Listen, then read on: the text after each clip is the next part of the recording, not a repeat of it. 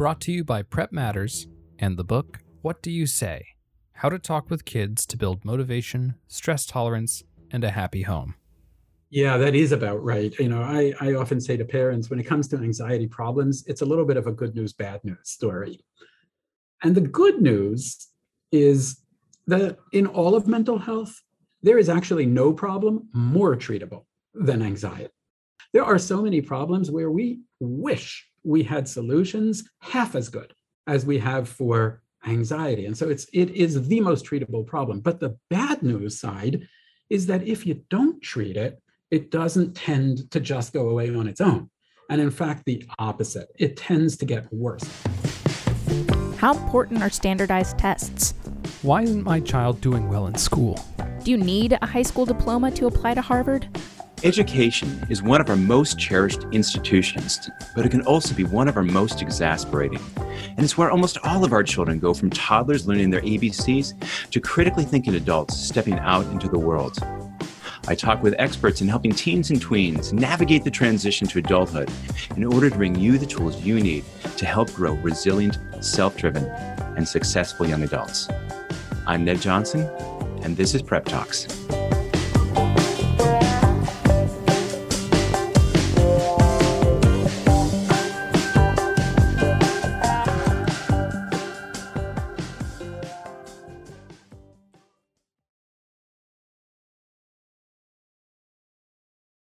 Dr. Eli Leibovitz is an associate professor at the Yale School of Medicine. At Yale, he's the director of program for anxiety disorders at the Child Study Center. He's been involved in researching family accommodation and its influence on childhood anxiety. Dr. Leibovitz and his team at the Yale Child Study Center have developed the SPACE program, Supporting Parenting for Anxious Childhood Emotions. SPACE is a parent-based treatment program for children and adolescents with anxiety, OCD, and related problems. His 2021 book, Breaking Free of Child Anxiety and OCD, a scientifically proven program for parents, is geared towards helping parents learn how to implement the SPACE program and become a valuable resource for their children. And he is also the father of 3 great boys. Thank you for being with us. It's great to be here. Thanks for having me on. And yes, they are great boys. I love it. I love it. As you may know, I and my writing partner, Bill Stickshot, are big fans of your work. We were delighted to become aware of your work before we wrote our book, What Do You Say? How to Talk with Kids to Build Motivation, Stress Tolerance, and a Happy Home. And so, oh golly, people who are listening to this probably have more familiarity with stress and anxiety in their kids than they might like. Mm-hmm. But just to sort of frame things up, can you just talk a little bit about why you wrote this book and, kind of why now, given everything we know about anxiety? Well, absolutely. First of all, I've been wanting to write this book for a while, and I'm really excited about it, actually. It's been out for a year, and the feedback that I'm getting on it is exactly what I was hoping for when I wrote this book. Because being able to speak directly to parents, to give them the tools to help their child is such a gratifying experience. And I think it's so empowering for parents to be able to help your child. Having a child who's struggling, who's facing challenges like anxiety, like OCD, you can feel so helpless. You can feel so frustrated because you want to be able to help them, and you don't always have the ability or the tools to be able to do that. And when you can, I think it's just the best experience. And I also think that from a child's perspective, that experience of, I have a problem in my life, but I have parents who can help me to overcome that problem, is just magnificent. I think it's just great. And in terms of the why now, like I said, I've wanted to do this for a while, but even in the best of times, anxiety problems are so common. They are the most common mental health problem in children, in adolescents, and actually in adulthood too. And let's face it, we actually haven't been living through the best of times. These have been 2 years now that seem almost engineered to exacerbate, to elevate, or trigger anxiety in children. And the data that's coming out now from research that's happening during the pandemic is just staggering. We have essentially double the rates of anxiety as well as problems like depression relative to before the pandemic. So we have taken the most common mental health problem and doubled it. And so I think there are just so many parents out there and so many families out there who really need tools to be able to cope with that challenge. Well, I think the book is great in part that it's incredibly clear, it's incredibly actionable, and to your point, it's what parents can do to help kids. Where I think so often we try to control what our kids are doing to quote unquote make things better, which is then stressful to them because feeling like being someone's trying to control you is wildly stressful, and stressful to parents because they're trying to make other people do things when you can't necessarily do this. So the book, it couldn't really have come at a better time because, as you said, anxiety's gone through the roof, and our access to mental health providers could be better. If I may, I'd love to. You make the point that all of us are having more stress right now. But can you talk a little bit about sort of quote unquote garden variety anxiety versus an anxiety disorder? When can parents know, ooh, this isn't just my kids are upset because there are upsetting things going on. We have a problem here. Yeah, I think it's actually a really important question, especially because we expect children to be anxious some of the time, right? We take it for granted. Even without pandemics happening around them, children are going to be anxious some of the time. We are expected to, and we're supposed to, frankly, right? It's part of life. But when do we start thinking of anxiety as a disorder, as a problem? Well, like in every other area of mental health, we don't have x-rays for this. We don't have blood tests for this. And so what do? We look at the level of impairment to a child's functioning. How much is this anxiety impacting their ability to just function as you would expect for their age in their daily lives? And that might mean functioning in a school context, for example, being able to go to school, being able to function at school, to pay attention to a teacher, to get along with friends, functioning in their social interactions, to make friendships, to maintain those friendships, to meet with other kids, things like that, to talk to them, or functioning at home. How much is it disrupting daily life? Or even just the child's own personal well-being. Are they able to be relaxed enough to go to sleep at night? Are they able to have a healthy appetite? Can they enjoy the things that they typically would like doing? And the more we see those areas of function being disrupted by anxiety, and the more that that's persisting over some significant amount of time, so it's not just like one day or a couple of days, but this is becoming a feature of the child's life, the more those things start to mount up, the more we're going to consider the possibility that this might be an anxiety disorder. So the first time your child comes into your room at night and says, I think there's a monster under my bed, you don't have to give them Prozac. You don't have to get them to a therapist's office that day. But when you see the anxiety really impeding this child's ability to function normally and time is continuing to pass, that's when I would say talk to a professional. Maybe read the book, maybe talk to your child's pediatrician. Definitely read the book. Well, thank you. Well, sure. Well, because one point that you make, and we'll talk about this a little bit about kind of conventional protocols for treating anxiety with a medication or CBT, that it's not an either or. We don't have to decide, do we do this and kind of get stuck back and forth, that it's very much an and. I have a colleague who has a young child, and I was telling him about this interview. I said, I picked this up and I started this with my child. And I thought, who doesn't benefit from having more tools, in our parenting toolbox? Yeah, I think that's great. And it makes a really good point, which is, yes, it's important to be able to figure out when a child has an actual anxiety disorder and when they don't. But at the same time, your child doesn't have to have an anxiety disorder in order to be able to benefit from you helping them to cope better with anxiety. And sometimes if you're able to put some changes in place, if you're able to take some steps as a parent or teach your child some tools, you may be able to prevent a lower level of anxiety actually growing into a full anxiety disorder.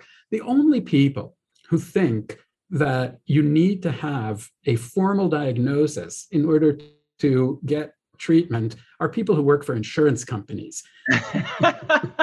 Nobody else actually thinks that makes sense. So if you're concerned about your child's anxiety, you could be taking steps to help them, whether or not a formal evaluation would indicate the presence of a disorder. Well, I also like you make the point that we, in terms of a disorder, that it's really, we don't need to be finding the why of it. We don't have to be assigning blame or, certainly blaming ourselves or our partners. That the disorder is really just a description of, as you said earlier, of behaviors that are, eroding the quality of life for our children and our families. And so, well, it seems to me that one of the outcomes we want for all of our children is to have a high ability to cope with uncertainty, with anxiety, with novelty, with a lower sense of control, because goodness knows we've all experienced those in the last couple of years. And I would imagine that the studies have shown that the people who have come best through this are not the people who necessarily had the fewest headwinds, but people who had the highest coping mechanisms. Yeah, I think that's very well said. And people don't always realize this, but I think you're really making an excellent point, which is that the real root, the heart of having an anxiety disorder is not really about having more anxiety than another person. Yes, if you have an anxiety disorder, you will have more anxiety than another person. But what's the real problem? The real problem comes from your unwillingness to tolerate feeling anxious, from your determination not to feel that way.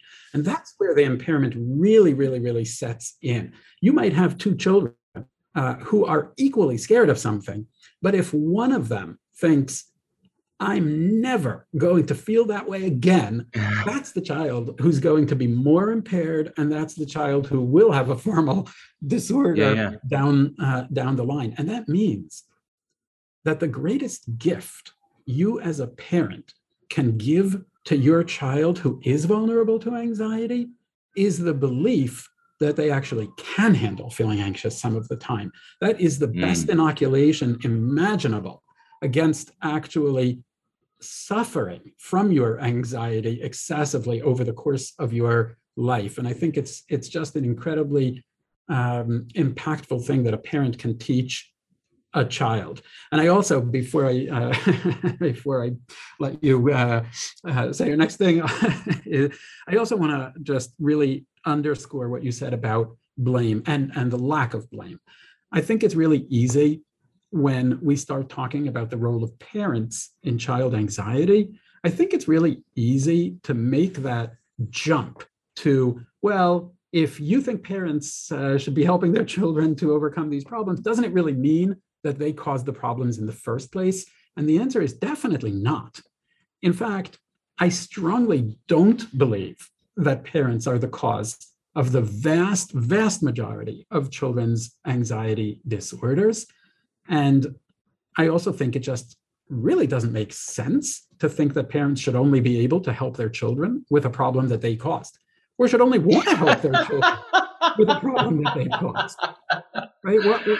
When do we ever think like that? And we shouldn't think like that in mental health either. But our field of mental health has unfortunately done a lot over the years of parent blaming. Yeah, long history of blaming, particularly moms, right? Especially moms. Schizophrenia, autism, everything has been blamed on parents and moms in particular.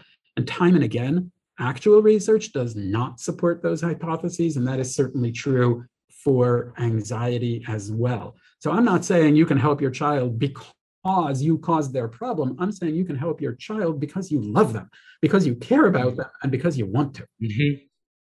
I love it.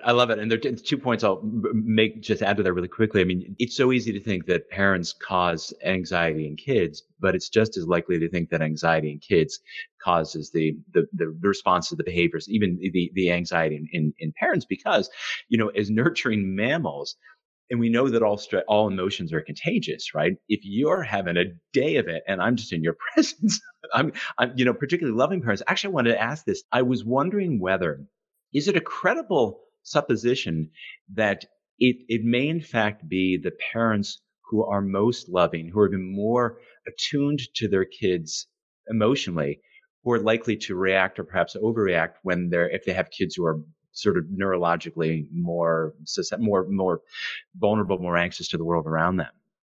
It's a very credible supposition. And in fact, it is borne out in a lot of our research. We look at the ways in which parents are responding to their child's anxiety, and we talk about accommodation. And we know that those kinds of protective accommodations, ultimately, they don't help the child to become less anxious, and they may be maintaining the problem rather than improving it. But actually, what you said is borne out in a lot of our data, which is it's often the parents who have what you might think of as a lot of really positive parental attributes. And I don't like to say who's a good parent, because I think there are tons of different ways to be a great, great, great parent. Mm-hmm. But I like that.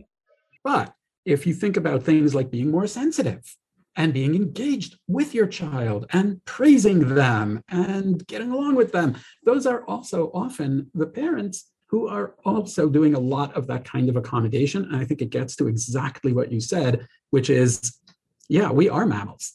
And that means we are literally hardwired when we're children to look to our parents for help when we feel anxious. And we are equally hardwired, and I mean that literally in terms of our neural circuitry, we are equally hardwired as parents to notice when our kids are experiencing fear, distress, anxiety, and to step in and to try to help them. And so, of course, when you have a child who has a lot of anxiety in their life, that parent is going to get sucked in to responding to it. And you're going to have these patterns of entanglement and of accommodation. But that's not a parent being a bad parent. That is an anxiety problem hijacking and making really go wild a very positive, healthy, and frankly beautiful system of parental care. We're going to get to obviously the accommodations, but I wanted, if you could talk for a minute, people who are anxious, children who are anxious have a tendency to do a lot of what about, kind of dreaming up more scenarios and then also attributing higher value and higher probability to neg. Can you walk us through this? Because I think it's a really useful framework for us then to think about the accommodations that we make and how moving towards supportive parenting model can undo that tendency that our kids may have. Absolutely. I try hard in the throughout the book, but especially in the early chapters of the book, to help you as a parent get it, to just put yourself a little bit in the mind of your anxious child. And I do that through some explanations, and I do it through some metaphors. And the point that you were referencing is what I was explaining there, is that we all are running constant simulations in our mind, right? Like that's how we go through life. We're always thinking about various different scenarios. What might happen if I do this? What might happen if I do that? And we base our decisions, our reactions, our feelings, but also our decisions in terms of behavior on the kinds of scenarios that we're imagining. Mm-hmm. Now, some of those scenarios are going to be more positive and some of them are going to be more negative. Right? Let's say there's a school trip and I'm thinking as a child, should I go with my class on this school trip? Well, I might have some positive scenarios in mind, like it could be fun. It could be interesting. It'll be a nice memory, things like that. But I also might have some negative scenarios in my mind, like what if our bus goes off a cliff? What if the house burns down while I'm away? What if... Memorable. What if I throw up on the bus in front of all the other kids and I'm just humiliated and everybody teases me about it? So you have some positive scenarios and you have some negative scenarios. And when you have a tendency to more anxiety, your brain is just going to come up with overwhelmingly more of those negative scenarios. So sure, yeah, of course I might have a fun time, but I have these 10 other ideas for all the ways in which it might go badly.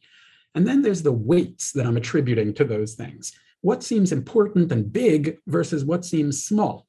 And so I might think, yeah, having a fun school trip, that's great, but it's not a huge deal. I don't give it a lot of weight. Whereas throwing up in front of everybody, I give that. That seems like a massive thing. And so what do I end up doing? I end up not going on the school trip because it's just not worth it when you have so many more negative scenarios in your mind. And when those seem so much more weighty and more important than the positive ones, you're going to end up falling on the side of, I won't do it. I'll avoid it because it's just not worth it. I know in mathematics, it makes me think about expected value, where, right, it's the value event times the probability of the event, and then you add them all up. And right. So I can imagine us as parents, seeing, you meet new friends, it's enriching and blah, blah, blah. And the kid met basically death, the sum of all the bad things is I'm going, yeah. So thank you for that, because I think for me, that's a really useful way to think about this. Because one thing, you made a point in the book that as parents, we picture, a thrilling adventure, right? And our kid pictures the end of Thelma and Louise. I mean, it's just, carnage. And we can have these very different movies playing in our heads. And we feel that our kid is, air quotes, choosing to focus on the negative, choosing to do this. And, I've experienced this as a parent, like, oh my goodness. I mean, come on, really? And you make the point that we would do better not to think of it that way. Because if people really are, if they're really anxious about something, it's for legitimate reasons. It may not seem legitimate in our heads, but to the child, it feels as real as, Exactly. You remind me of a family that I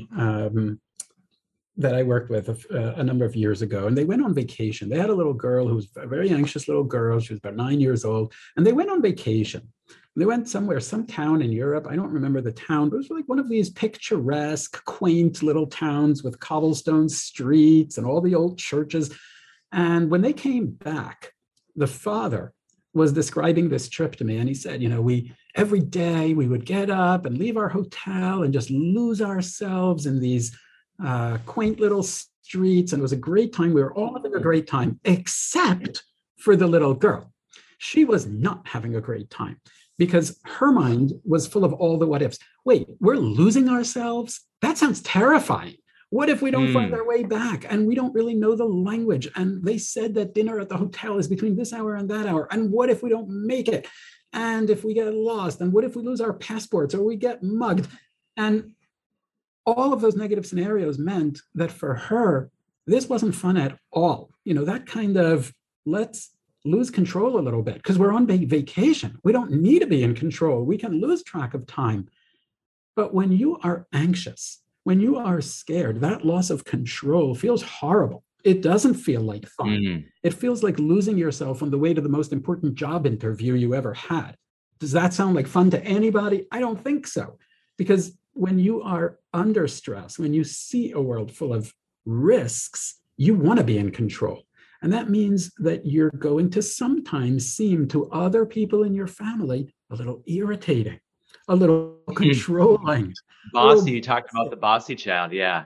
Right. Because of course you will be. Of course you're going to be trying to be keeping everything on track and make sure everybody's doing everything right and not taking risks. And that can be a source of a lot of irritation. And I think helping parents to understand that and have a little bit of empathy for what is driving that behavior in their child can diffuse some of that friction and help them to maintain a more supportive stance rather than just seeing this child as the one who spoils the vacation. A good point. I mean, it's that loss of control, I think, is a very important thing. I mean, Bill and I are big fans of the work of Sonia Lupien, who talks about the acronym NUTS, of novelty, unpredictability, the perceived threat, and that's a low sense of control, and that she maintains, and I think the research suggests that's the most stressful thing that people can experience. And so I think a lot of what looks Well, as you know, I mean, a lot of what looks like kind of unreasonable behavior is simply people trying to feel. And I guess that's really what's behind OCD is the perception, right, of a sense of control, even though it, and superstition doesn't actually make your team win, but it makes you feel better. Right. And if that feeling is so strong inside of you, even if half your brain knows that it's totally irrational, you're still going to be so compelled to avoid the risk anyway, right? Like you talk to children with OCD, and almost all of them know that at least some of their thoughts or some of their behaviors, they don't really make sense. They're not really rational. Tapping this 3 times is not truly going to prevent a meteor from striking the earth. I know that, but I also feel like it might. And I don't really want to take the risk. And so I will do it anyway. And that can lead, of course, to a tremendous amount of those little decisions adding up into a whole lot of impairment in your day-to-day life. A point that I think is really worth making is that left untreated, anxiety grows, right? That the number of things that kids are anxious about grows and grows. And really the world that they feel comfortable to operate in gets smaller and smaller and smaller. Is that about right? Yeah, that is about right. I often say to parents, when it comes to anxiety problems, it's a little bit of a good news, bad news story. And the good news is that in all of mental health, there is actually no problem more treatable than anxiety. And that's a really important thing to know. There are so many problems in our field of psychiatry, psychology, mental health. There are so many problems where we wish we had solutions half as good as we have for anxiety. And so it is the most treatable problem. But the bad news side is that if you don't treat it, it doesn't tend to just go away on its own. And in fact, the opposite, it tends to get worse. Being anxious about one thing just primes you to become anxious about other things as well. And so the problems tend to accumulate. And in fact, in every clinical sample, it is more common for a child to have more than one anxiety disorder than it is for them to have only one anxiety disorder, because these problems really accumulate, and because underlying those different problems is really some shared issues of anxiety manifesting in different domains. But it means that if it's not likely to go away on its own, but it is so treatable, it means we should be treating it. And we actually don't do enough in our society today to detect anxiety early and to intervene to address it. The amount of time that children with anxiety problems wait for their first clinical contact is measured in months and sometimes in years. And that means that a lot is accumulating. A lot of additional problems and a lot of impairment are accumulating. We should be doing a whole lot more to detect anxiety and harnessing the systems that we have, like the primary care system and the school system, and of course, educating families and parents as well, so that we can intervene. Now, you mentioned that you use the language, a shared problem, and that's a point that you talk about in the book. That I mean, let's dig in now, right? That a child problem really typically becomes a parent problem and a family problem. So, and you talk specifically about the two things that parents often try to do that don't really help. Protecting and demanding. Can you unpack that for us? Yeah, we think of these as traps. Really, as traps that you might fall into in your response to an anxious child. And these are traps that can ensnare even a smart, savvy, and well-intentioned parent. And so what are those traps? Well, the two most common patterns that we'll often observe are, on the one hand, being overly protective. What do I mean by that? What I mean is that when you're being protective, you're guided by the principle that says, I need to shield my child from distress. I need to help them to not feel uncomfortable, to not experience anxiety. Maybe you believe anxiety is harmful. Maybe you just don't like to see them upset. And of course, protecting your child from harm is so important, right? Like, who doesn't want to protect your child from harm? I'm a parent. Yeah. And I see protecting them from harm as probably the number one, most important job that I have as a parent. There's lots of jobs that you have, but I definitely want to be protecting them from harm. Right. But when you apply that thinking to any experience of anxiety, that's when it becomes a trap. Partly because anxiety is not actually harmful. You can experience anxiety and still be okay. But also because when you do that, what's the message that your child is getting? The message is anxiety is something I need to avoid. Look, even my parent is working so hard to make sure I never feel anxious. It must be really bad.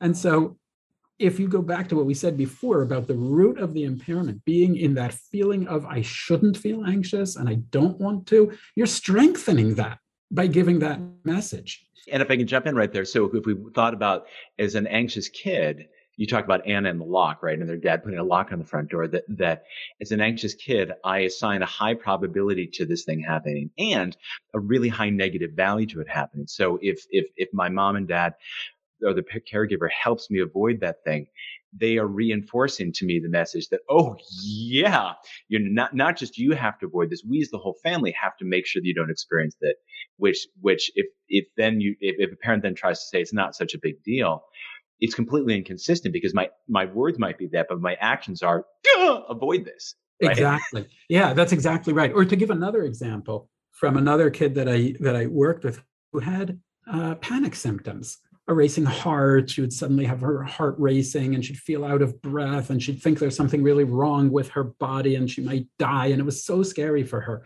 And when she would come to her parents and be out of breath and be so scared, what would they do? They'd take her to the hospital, to the emergency room, because they were so overwhelmed by her anxiety and wanted to protect her from it. And it didn't matter how many times the doctors at the hospital said, look, she's fine, stop bringing her in, you don't need to do this. But if you think about it from that child's perspective, if I think something's really, really wrong, and I feel like I might be dying, and you're rushing me to the ER, I mean, what stronger confirmation is there that this is an emergency than literally visiting the emergency room, right? Like it's right there in the name. And so sometimes our protective behaviors can actually get in the way of helping a child to learn that they can be okay, that they can cope. Now, that other trap, the second one, is the one that we call demanding. And what do I mean by that? I mean the parent whose guiding principle here is, I need to raise an independent, strong, mature child. And what that drives is that when you do feel anxious, I don't accept it. Either I demand of you that you not feel the way you are feeling, and that never goes well. You can't tell people how to feel. And or you're not cold. Yeah. If you're making that demand, you're losing that that trust, because if I feel what I feel and you're telling me that's wrong or that's false or it's fake, or you're telling me that I shouldn't be feeling it, it's babyish, you're being a sissy, you're being a wuss, grow up, get a grip, those kinds of demands, a child can't, right? Like if they could choose to just turn off their anxiety, they would choose it without your advice, right? It's not like they enjoy feeling this way. And so I can't feel that way. And what do I feel? I feel rejected. I feel misunderstood, or I feel ashamed of the way that I actually do feel around the anxiety. Now, I say this can happen even to a really well-intentioned parent, because sometimes it just is intuitive to us. It doesn't have to be so harsh, like you're being a baby. Sometimes a child says, this is scary. And you say, oh, no, it's not. Right? And you don't mean to say to them something demanding or something harsh. You probably mean something like, I don't think it's scary, or I wish you weren't scared of it, or you don't need to be scared of it. But what you're actually telling them is what you feel is wrong. And so those are both traps. Sometimes you'll have one parent who falls very heavily on the protective side, and maybe another parent in the same house who falls very heavily on the demanding side. But also sometimes even within one parent, you might find yourself flip-flopping a little bit between these two positions, right? Maybe you start out the morning when there's plenty of time and you're really protective, But then time gets short and you need to get to work and your kid needs to get to school. And suddenly you flip into that much more demanding mode. And I just want to emphasize a point that I think is so important, you make so well in the book, that for children to learn in order to undo anxiety disorders, the goal is not to lower the perceived pressure on them, but really to increase their capacity to cope. And when we as parents either try to run around and protect them or demand that they don't feel this way, in both of those situations, we're telling them that these hard feelings that you have are not okay. I'm either going to remove the stressor so you don't feel these things, or tell you you're not allowed to feel this because it's not okay. And if we're trying to increase the kid's capacity for anxiety, we're increasing the confidence that this is hard. And we'll talk about this in some depth, increasing our belief that they can handle hard feelings. Yes, exactly. So let's talk about then accommodations, because back to that point, childhood anxiety is not a child problem. It ends up typically being a child and family problem. So you talk about two kind of big categories of accommodations, what we as parents do, thinking that we're, obviously out of love and support and wanting to protect our kids. But what do we do and why is that a problem? Yeah. So this term accommodation, which has really become a very central term in the way that we now understand child anxiety. So in the same way that you might say part of having anxiety is a certain level of distortion in your thinking, or part of having anxiety is a certain level of dysregulation in your body responses. Well, part of having anxiety as a child is a certain level of accommodation by parents. It's just part of the picture. And what we mean by accommodation is really all of the changes that parents make in their own behavior to help their child either avoid or alleviate the distress relating to their anxiety. And there are endless examples of accommodation. Some really common ones might be, let's say you have a child with generalized anxiety, chronic worry. And so what do they do? They come to you with their worried thoughts and they ask you questions about it. And that's their symptom. But what do? Well, you're constantly answering those questions. And that's the accommodation. You're reassuring them again and again and again, sometimes endlessly. Or maybe you have a child with social anxiety, and for them, speaking to other people is really uncomfortable because they're so preoccupied with saying the wrong thing, et cetera. That's their symptom. But what do? You might be speaking in place of them when you're around. And that is your accommodation because you're intervening so that they don't have to experience that distress. Maybe you're at work. And we as parents don't have to be stressed. I so often wonder how much we do that because when they're stressed, we're stressed. So we're less stressed. We just kick the can down the road, right? We make that accommodation oftentimes as much for ourselves. Definitely. Because it's hard when our kids are upset, right? Definitely. I think the two really big drivers of accommodation are, one, it's really hard to see your child in distress, and that's natural. Of course it's hard. Nobody wants to like that, and we shouldn't like that. And the other is you need to keep function going. You need to keep the family's life moving forward. You need to get to sleep on time. You need to get showers on time. You need to get to work on time. You need to get through the day. And you may have other children that you're also trying to get through the day. So it's not even just this child. And most parents of an anxious child are also the parents of another child who may or may not have an anxiety issue. And so you're really busy and you're dealing with stuff and you have to get through the day. And sometimes the accommodation is the way to just get through this moment so that you can keep things moving. And together, those two things drive a massive amount of accommodation by parents. This has been studied all around the world. And in many studies, without exaggeration, 100% of parents of anxious children reported frequently accommodating the anxiety. And I don't know how easy it is to think of something that 100% of parents would agree. We don't agree. That is a staggering statistic. That is really well, and I think that points up, that emphasizes the point you make throughout the book that it can't be that, these parents are to blame, that that these are patterns that we, by our human wiring, fall into, because we're wired to protect and nurture our children. And so this, as you make the point, I mean, it's a completely normal and mostly healthy until anxiety becomes a disorder, meaning pervasive and problematic. So we shouldn't be beating ourselves up, but we want to move in the direction of not doing it all the time. Yes, that's exactly right. I mean, if 100% of parents do this, or the studies that don't say 100% say like 97%. So we're still talking about pretty much every parent. And if all parents of anxious children do this, then it just means it really is the most natural thing in the world. So we shouldn't be beating ourselves up about it. And this is true of anxiety across the board.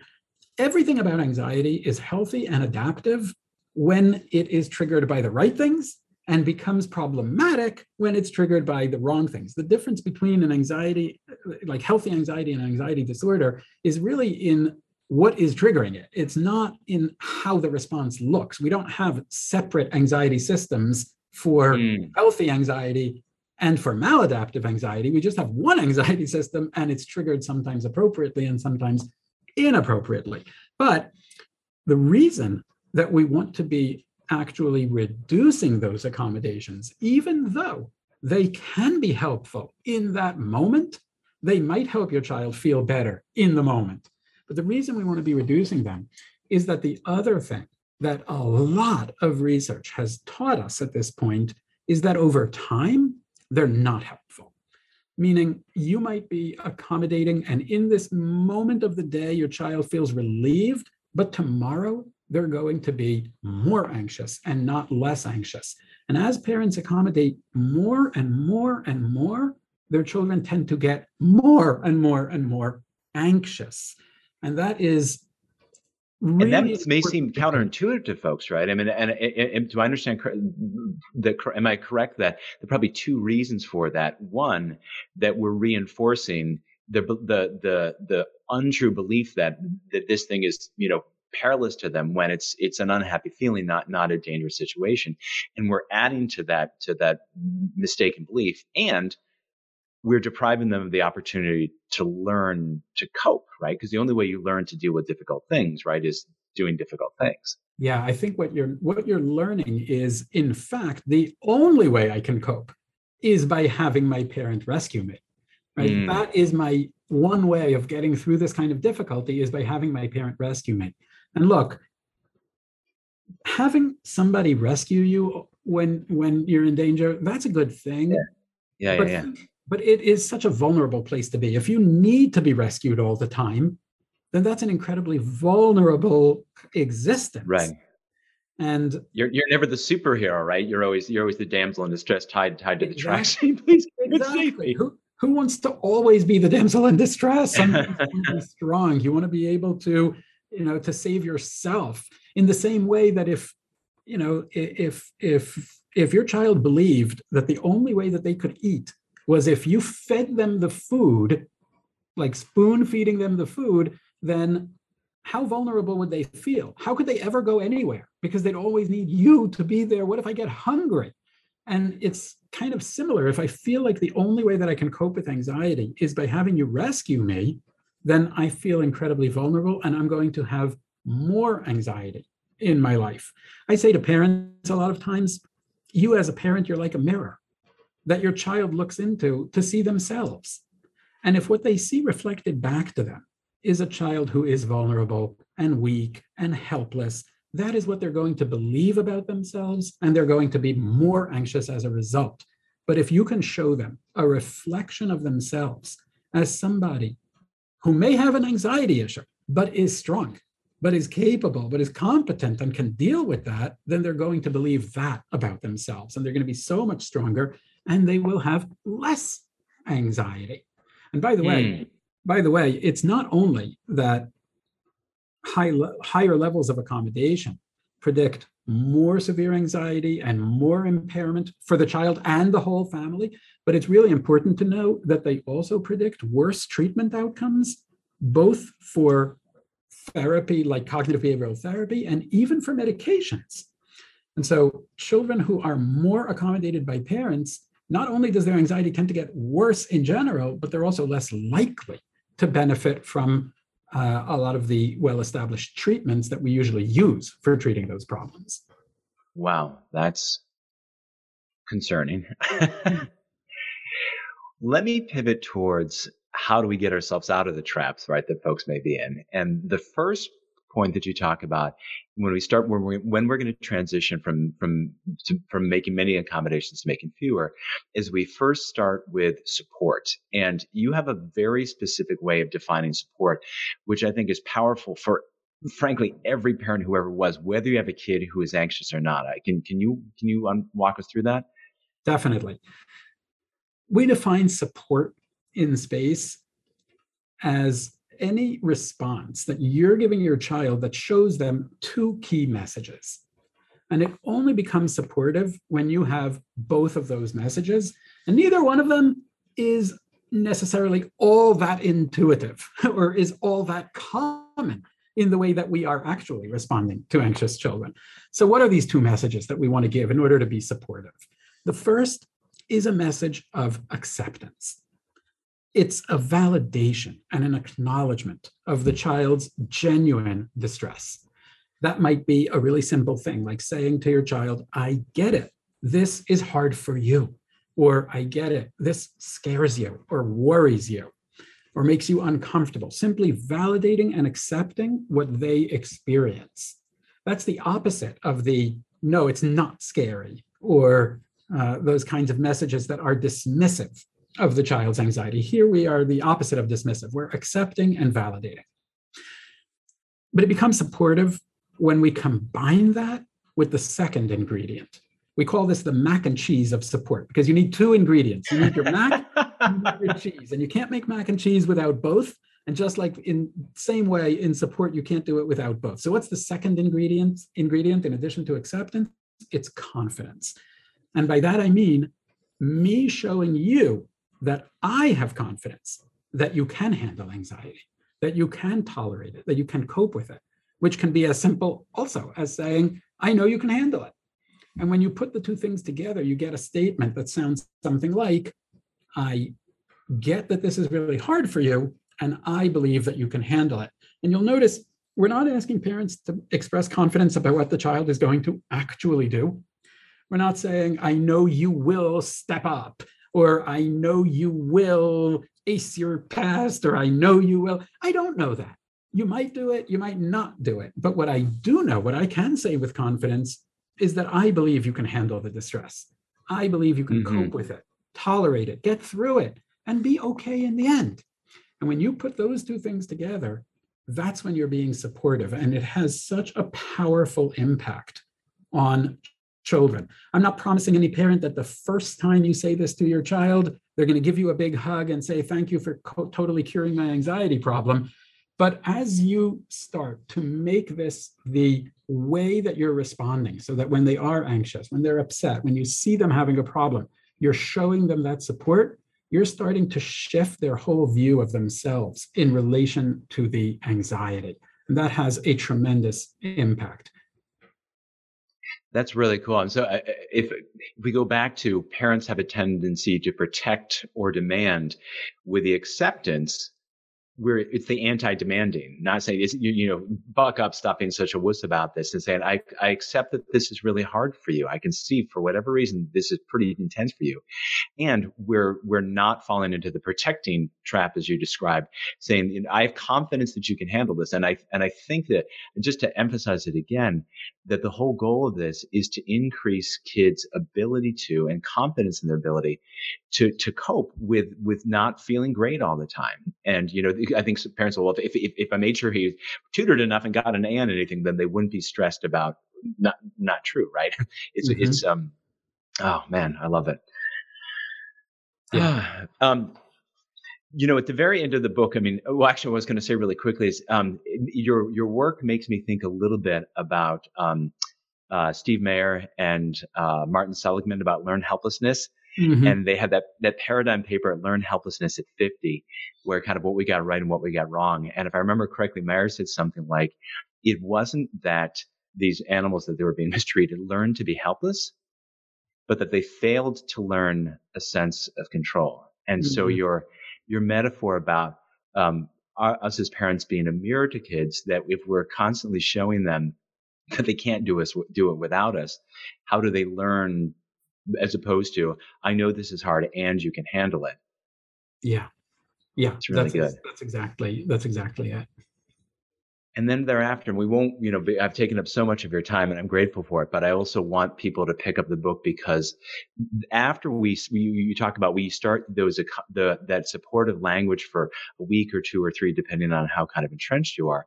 And then in a very specific, all the appendices in the back of the book of how you make a concrete, specific plan, identifying accommodations, ways it's problematic, what we as parents do to bit by bit, to make a plan on how to stop making that accommodation, how to communicate it to a child in a way that's supportive and clear. It doesn't get in the weeds, and bit by bit, with support, decrease the accommodation. Because as you make the point, if you just stop accommodating without increasing the support, your kids, things won't go well. Right. Yes. I think having a system, a set of steps that you can follow in a practical way is absolutely critical. It's not enough to say to parents, look, accommodation maintains anxiety over time, so try not to accommodate. That is not going to lead to the kind of change that is necessary. In the same way that if you're a cognitive behavioral therapist and a child comes to you for treatment, or an adult comes to you for treatment, you don't just say to them, look, avoidance maintains anxiety, so I think you should do less avoidance, and you're welcome, now you've had CBT, right? Like, that's not enough. You need to walk through a series of steps, and that's what this book lays out, and that's what we do when we're working with parents in treatment in space. We start with, let's just identify what are the accommodations that we're doing. And very often when you go through that, you'll notice that there are a lot more than you may have even realized. And then let's pick one thing to start on, because you can't just stop everything at once, and you shouldn't even really try. It's not going to go very well. So pick one thing, and the book has some guidelines for where should I start. I mean, if there are a lot of accommodations, then how do I know what to pick? And it lays out how do you make that choice. And then let's make a clear plan. And that is so critical. It's not even enough to say, I'm going to reduce this accommodation.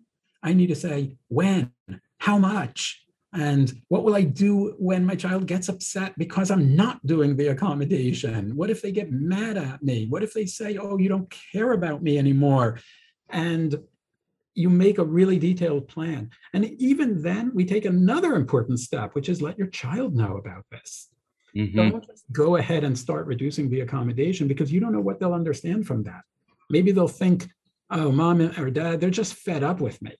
No, you want them to understand that I'm doing this, even though I know it's hard, I'm doing this because this is how I'm going to help you, because I care about you. And I don't think that what I've done so far is the best way to help you. So I'm taking responsibility on my own behavior and choices. And I'm saying I'm going to do differently because that's how I'm going to help you. And then you work through the actual implementation of the plan. And the book really tries to guide the parents step by step by step so that you can do this entire treatment process, even if you're not working with a therapist. And a lot of therapists are actually using it as a workbook in their treatment with parents. I hadn't totally envisioned when I wrote it, but I think is really cool, is that you can actually use it as a guide to working in therapy, even with a professional, which is kind of nice as well. I love it. One thing that I really appreciate about the book is all of the kind of scripts or the scenarios of, I can't remember the details of it, but a statement the parents made to a child that on the surface of it, it's very loving, it's very warm. It feels very kind of, classically supportive, like, gosh, you can do this kind of kiddo. But you really then sort of pull it apart and go back to, if support in this model has these two components, mac and cheese, of acceptance and confidence, how in these subtle ways, what looks on the surface great is actually undermining both of those. And then what to do instead. So for parents who might think, how do I even do this? It's not quite a do-it-yourself workbook, but it's kind of like that it gives templates, I think, and a lot, to your point, a lot of kind of pain points and a lot of scenarios that I think are hard in families. And so I think it'd be I was picturing myself taking some of the things that in my experience with my children, and saying, if I tweak this, and here's how I would say that. And so I really appreciate, it must be based on many, many conversations you've had supporting other families walking through this process, because it really rang so true. It was really great. Yeah, well, thank you very, very much for everything you said. And yes, definitely, having worked with parents and families for many years now, what I do have is a very deep reservoir of examples. And I've heard so many families describing, the traps they fall into, and the challenges that they face, and also what has worked and what hasn't worked for them. And that makes it easy for me to try to bring it to life in the book with a lot of very real life examples, obviously masked for identity, but with a lot of very real life examples of what happens when you do it like this and what happens when you do it like that, and try to help parents to figure out, what am I going to do, right? How am I going to make this mine and implement this with my own child? Before I'd love to hear if you have any last thoughts, but I'll jump in first and just kind of echo two things. One point you made before, that anxiety is just wildly more prevalent, certainly than in children than it was for all of us as their loving parents, but also that it is the most treatable disorder, psychological disorder people face, and that is such a good thing. And some point I didn't make before, but everyone who's, thrown praise, left, right, and center at your terrific book, is that this book helps reduce anxiety in children as much as does cognitive behavioral therapy, which is the gold standard for treating anxiety in children. And the idea that we as parents, simply by changing our steps, simply by changing our approach, we don't have to ask anything of our children, which is great because we can focus on a relationship. And two, we have a greater sense of control because the kid doesn't have to do anything, but simply by employing the step-by-step methods that you have in your book, we as parents, even if we're not responsible for causing the problem, we can be the solution as much as if those kids engaged in therapy themselves. Yeah, that's exactly it. And it's such a powerful thing. We've done, and this is based on rigorous clinical trial research published in very rigorous peer-reviewed journals. And so this is not just wishful thinking, but clinical trial research indicates that this treatment, which, as you emphasized, doesn't require that you make your child do anything at all. And it doesn't require that you stop your child from doing anything at all. It's all about the things that you have control over as a parent, that you can decide yourself, which means you don't have to fight with your kid about it. That this treatment can be as effective as having a child engage in direct cognitive behavioral therapy with a skilled therapist with weekly sessions. And that is simply amazing for us as a field to have another tool in our toolbox that doesn't rely on the same constraints that are imposed on having a child directly be in therapy. I think is fantastic. And I guess my last thought is just going to pick up on what you said about anxiety being so treatable. I would say to all the parents who might be listening that the world is full of children who used to have an anxiety disorder. And that can be your child as well. And I really say it as a message of hope, because yes, this is a daunting and difficult challenge, but you can have hope because it is a challenge that can also be overcome. Breaking Free of Child Anxiety and OCD, a scientifically proven program for parents and, compared to taking your kid to a therapist, carbon neutral. Dr.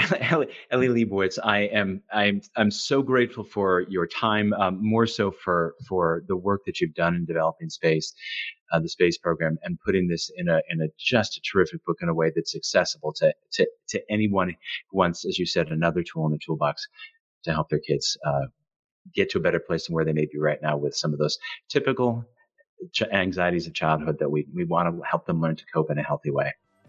Well, thank you so much for coming on.